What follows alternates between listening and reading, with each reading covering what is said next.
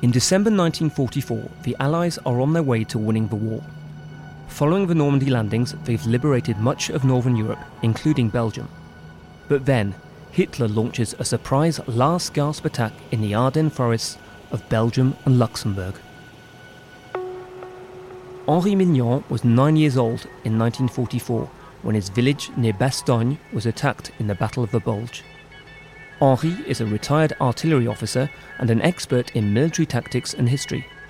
Now 86 years old, he lives in Bastogne and regularly escorts World War II veterans to the battlefields where they once fought.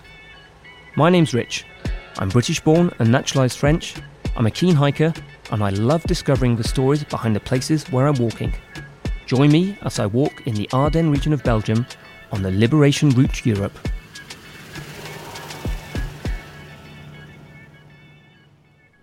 So here we are in the Bastogne War Museum, which is a big museum dedicated to World War II and specifically to the Battle of the Bulge. I'm here with Henry Mignon. Hi, Henry. Hi, how are you? I'm good, thanks. So, can you take me back to the beginning of the war in 1940? How old were you at the time? I was 4. I was only 4, but I can remember. You still I have a memories? confused memory of the battle. What I can remember, that's mainly the refugees on the roads, the refugees fleeing in front of the German attack. And I can still remember because for a child, it was something very special. Had on the roads, you had people on foot, by bicycle, on carts, drawn by a horse. You had cows, sheep, gates on the road. That was something very special. So where did you live at the time? You lived in a village near Bastogne? Yes, near Houffalize. It's about 20 kilometers north of Bastogne. Okay. Day and night, people were fleeing to the south of France. We also have been refugees, maybe we should remember today, but 2 million Belgians fled to the south of France. So that's your memory. You remember lots Yes. of people coming through the village, coming through the house where you lived? Yes, exactly. But surprisingly, I don't remember the German attacking in 40 because they were very fast through Belgium. And I don't remember the German vehicles. That's what I can remember with my father, who was a forest ranger. Mm-hmm. Just before the German attack, he showed us some destruction on the roads, on the main road coming from Bastogne to the north. I can remember. That's very confused, but I can remember. So the road was destroyed. You couldn't pass. On some places, yes. Okay. And you didn't see Germans in your village or near your house? No. Okay. No. And they progressed very quickly through Belgium to meet the French army in Dunkirk. They were on their way to Dunkirk.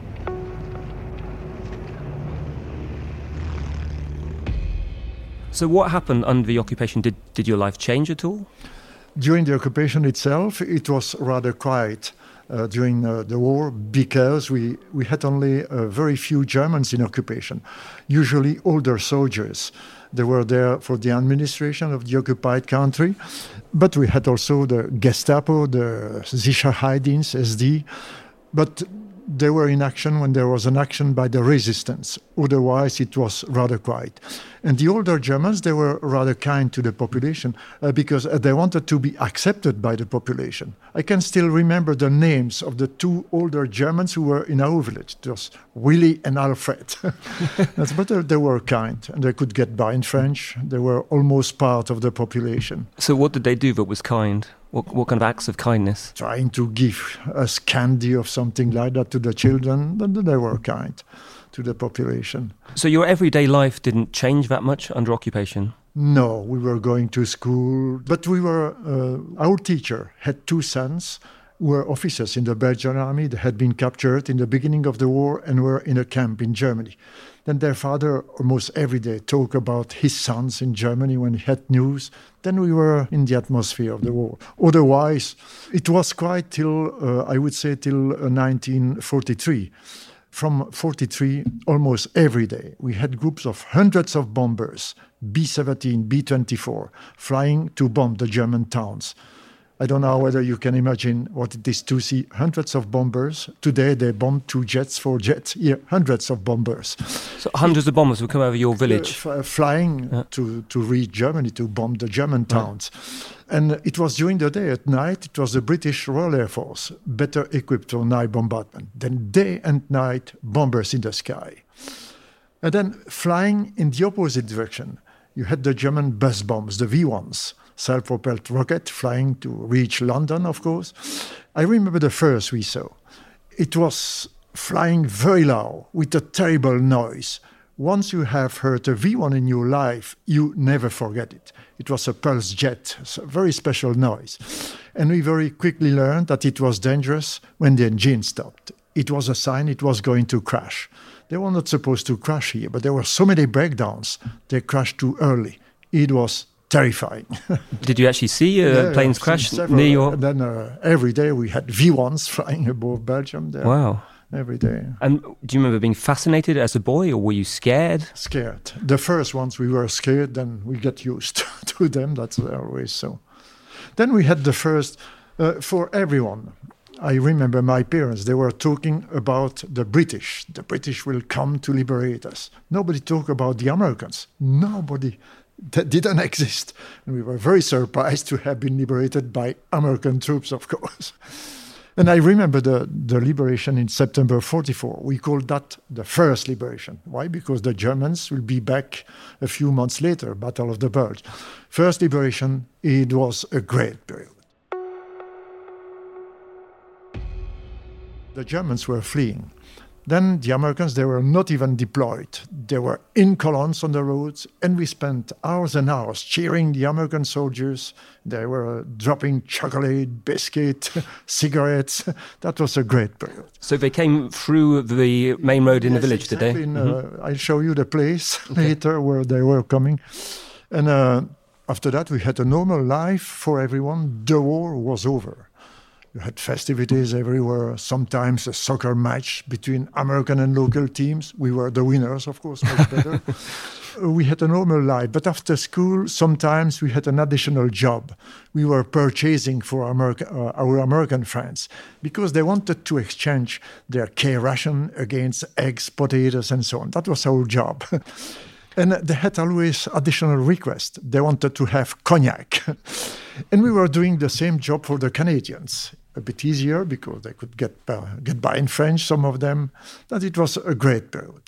Your village has been liberated. And then in December, around December 16th, I guess. Yes. The Germans come back. Yes. And how did you learn about that? How did you experience that? There was a rumor, and I can very well remember that. Our house was isolated from the village. We had always visitors at home every day. And I remember what kind of visitors? Visitors, people who were working in the area. They stopped to have a cup of, not coffee, of course, it was barley at that time. I'll explain later. And then they said, with my parents, they said, there is a rumor the Germans will be back. They said, no, it's quite impossible. You have seen the American equipment. The Germans will never come back. They were finishing their conversation. We heard the first explosion. The shells were falling. And then they were absolutely scared. What to do? Shall we leave? Just like in 40? Where to go? Nobody knew, and they decided to stay. Of course, it would have been better to leave, but you never know. Where were the shells falling? On your village? A distance in the forest, but you could hear the explosion. So what did you do when you decided to stay? Did you hide? Not immediately, no, we were staying. And the next day, it was a Monday with my brother. I had a brother, he was 11, I was 9. We went to school. And I remember all my life, the teacher was standing in front of the school and he said, don't be scared, return home. You'll come back later. Yes, we came back almost 1 year later, the longest holiday of my life. And then we just arriving at home, the first Germans were there. Just like on a war movie. When you watch a war movie, the German spearhead, they're always arriving on a sidecar. That's characteristic. 2 of them on a sidecar, rather kind. They gave cigarettes to my father. They could speak French. Probably they had been in occupation in Belgium before. And they said, we promise to be back. Here we are. That was our first contact. So it wasn't aggressive? Not aggressive. They were rather kind. And then progressively we'll be completely occupied. When I say completely, we had Germans from the kitchen to the attic. They had taken all the beds. and we were sleeping on the floor side by side with the German soldiers.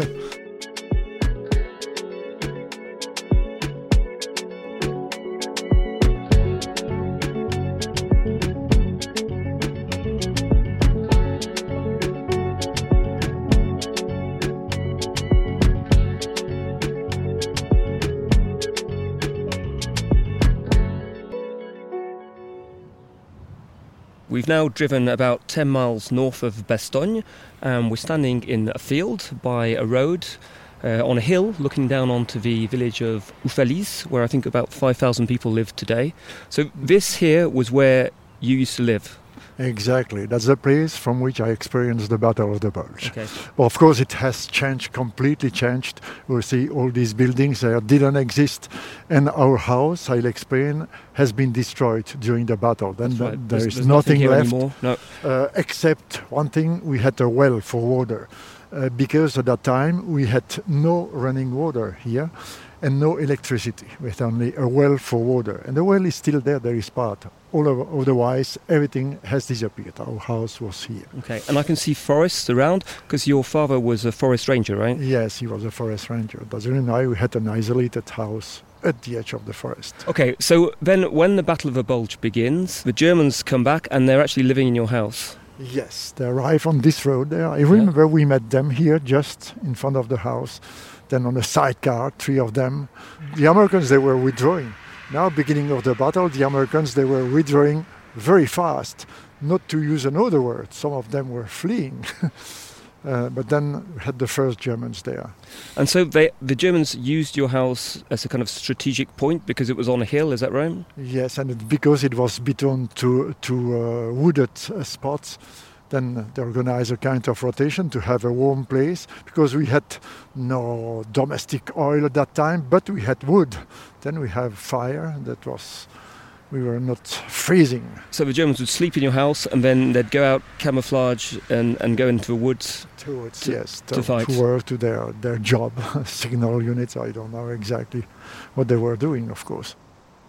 Beginning of the battle, to some extent we were lucky because we had been occupied by the Wehrmacht. The Wehrmacht is the regular German army. They were a bit nervous, but had respect for the rules of war. My mother was obliged to cook for them, but we also received part of the food. And they were fair, I would say, nervous but fair. A bit later, we received an additional SS detachment. Nobody knew anything about organization, but everyone was able to see that these Germans were completely different. Black uniform, very young, excited, arrogant. Then that they were even hated by the other Germans. We have been warned by the other Germans not to have any contact with these guys, they are dangerous. I could identify when I studied the battle, and I'm sure you know that division. It was the 2nd Panzer SS Division, Das Reich. That's the division which committed that horrible war crime in Oradour-sur-Glane. In Peacewood, there is a plaque to Oradour-sur-Glane. Do you remember the battle? Do you remember hearing the battle, seeing anything? Yeah, sure. You know, that beginning of the battle, it was foggy, rainy, no visibility. But the end of December, it was clearing up. Anything that moved on the ground was immediately attacked and destroyed by the American planes. Namely, if you know the planes, the P-47, the Thunderbolt, some British planes, Spitfires, they were also in action in this area. The Germans couldn't move during the day. It was too dangerous for them. So they stayed at your house? They stayed, and they're moving at night when necessary and staying at home. But do you remember the noises of a bombing? Of course. Till, I would say, beginning of January, it was rather quiet because we were out of range for the American artillery. But when they started their counterattack in January, we were in range. And then the Americans, they were wasting ammunition. They were firing day and night, especially on the woods, continuously artillery fire. And even all the area, you had spot of shells, just like in Ukraine today. They were firing continuously. And harassment, you fire to keep the enemy nervous and oblige him to hide and so on. That was the American artillery. Then our house was hit just on the 14th of January, was hit 3 times by American shells. And I know, because I became myself an artillery officer, they were doing an experimental fire. The artillery, you have firing tables, right. You have all the data to fire, but these data are being calculated on a quiet base in the desert of Somme. Then you have to adapt the firing data to the place where you are fighting. And therefore, you start the day with an experimental fire to have the data and to correct your timetable, your firing table. They did a test fire It on was your a house. test. And I discovered much later an American after-combat report from an artillery unit. They said, today we fired an isolated house on the top of a hill. That's a shock when you discover that. Yes, we received these shells. Where were you? You obviously weren't in the house at the time. We were at the basement that day. It was the last day. We were in the basement, luckily. Because the last day, of course, there were, shall I say, shells falling everywhere. We were a bit scared, and my father decided to go to the basement to spend the night. So in the basement of the house, when the house was actually hit by American fire? 2 or 3 shells, 2 on the roofs and 1 in the wall. I remember some details. With my brother, the next day, we found that funny, because to enter the house, it was not necessary to go through a door. We were going in and out. The wall had disappeared. That was, you see, a child. He has a different perspective of the But you battle. didn't feel scared at the time? No, we were used to. Then my father, then we had no running water. And before leaving, the Germans had taken all the water from the well. And then my father went outside to pick up some clean snow to melt it. Right. Here somewhere. Because there was snow all to around, make right? a hot beverage. And the first shell fell, and he received a shrapnel in the chest. He could run home, kissed each of us, fell on the ground, he was dead. That's the first death I could see. He was dead. So your father died in front of your eyes? Yeah. He Just was in front of us, yeah. Oh wow! So he was hit by shrapnel in his stomach. He couldn't speak anymore. He was hit and he fell. And how soon after? And then did he we die? returned to the basement, praying, crying, whatever you want. And after a while, we heard a hello. So the Americans are there. No, it was an SS with his revolver in his hand. And he stood in front of us for a long time. My mother trying to explain that her husband had just been killed. And eventually he disappeared. I understood much later. Probably didn't want to kill us. He wanted to make sure that no Germans were hiding to surrender. That's my post-war understanding. We returned to the basement. Once again a hello. That SS is back. No, 2 American soldiers. They first searched the basement to make sure there were no Germans, of course, then became kind, giving chocolate, biscuit. And they explained that our house was ablaze, was burning. We didn't know because we were in the basement. And they decided to evacuate all the family on a jeep. I had 2 brothers, a sister, my mother, and I was sitting on the hood of the jeep. And we took this road there to the village. And on both sides of the road, you had German prisoners of war. Nobody to guard them. It wasn't necessary. For them, the war was over. They were sure to survive. They were happy.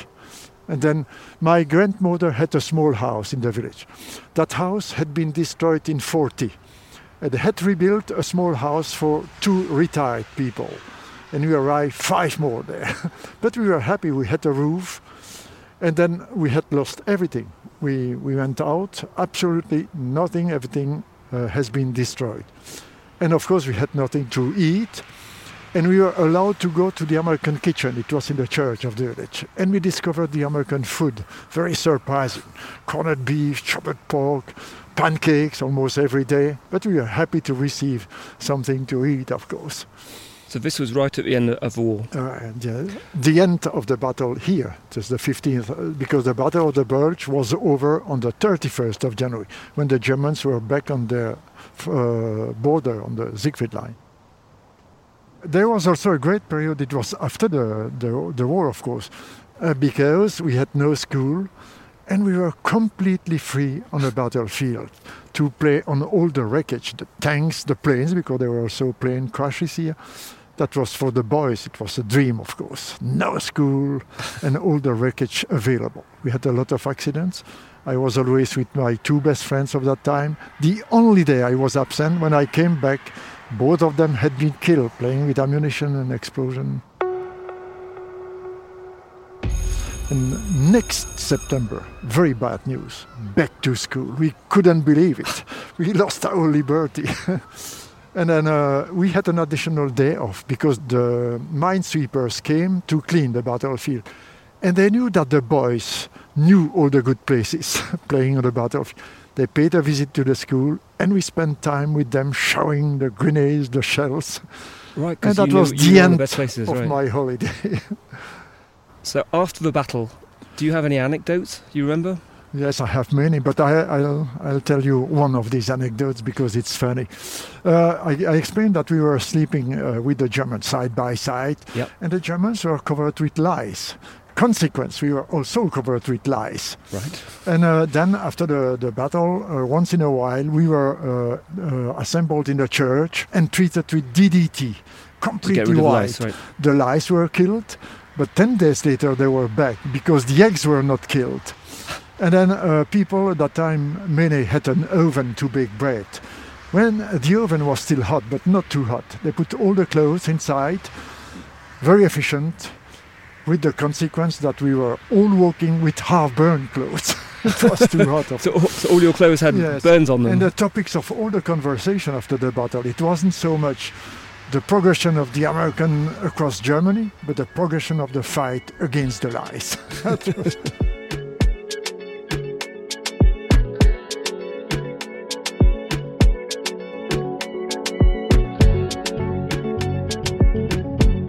So nearby, I believe, is Peacewood, which is a place where 4,000 trees were planted to commemorate the American veterans who came back on the 50th anniversary, I believe, of the Battle of the Bulge.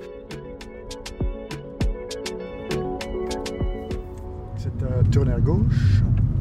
Left, okay.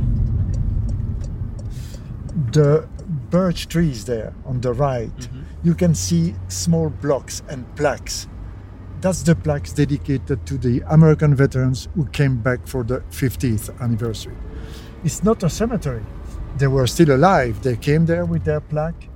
And now each veteran was led to history by a child from Bastogne. And you see the symbol.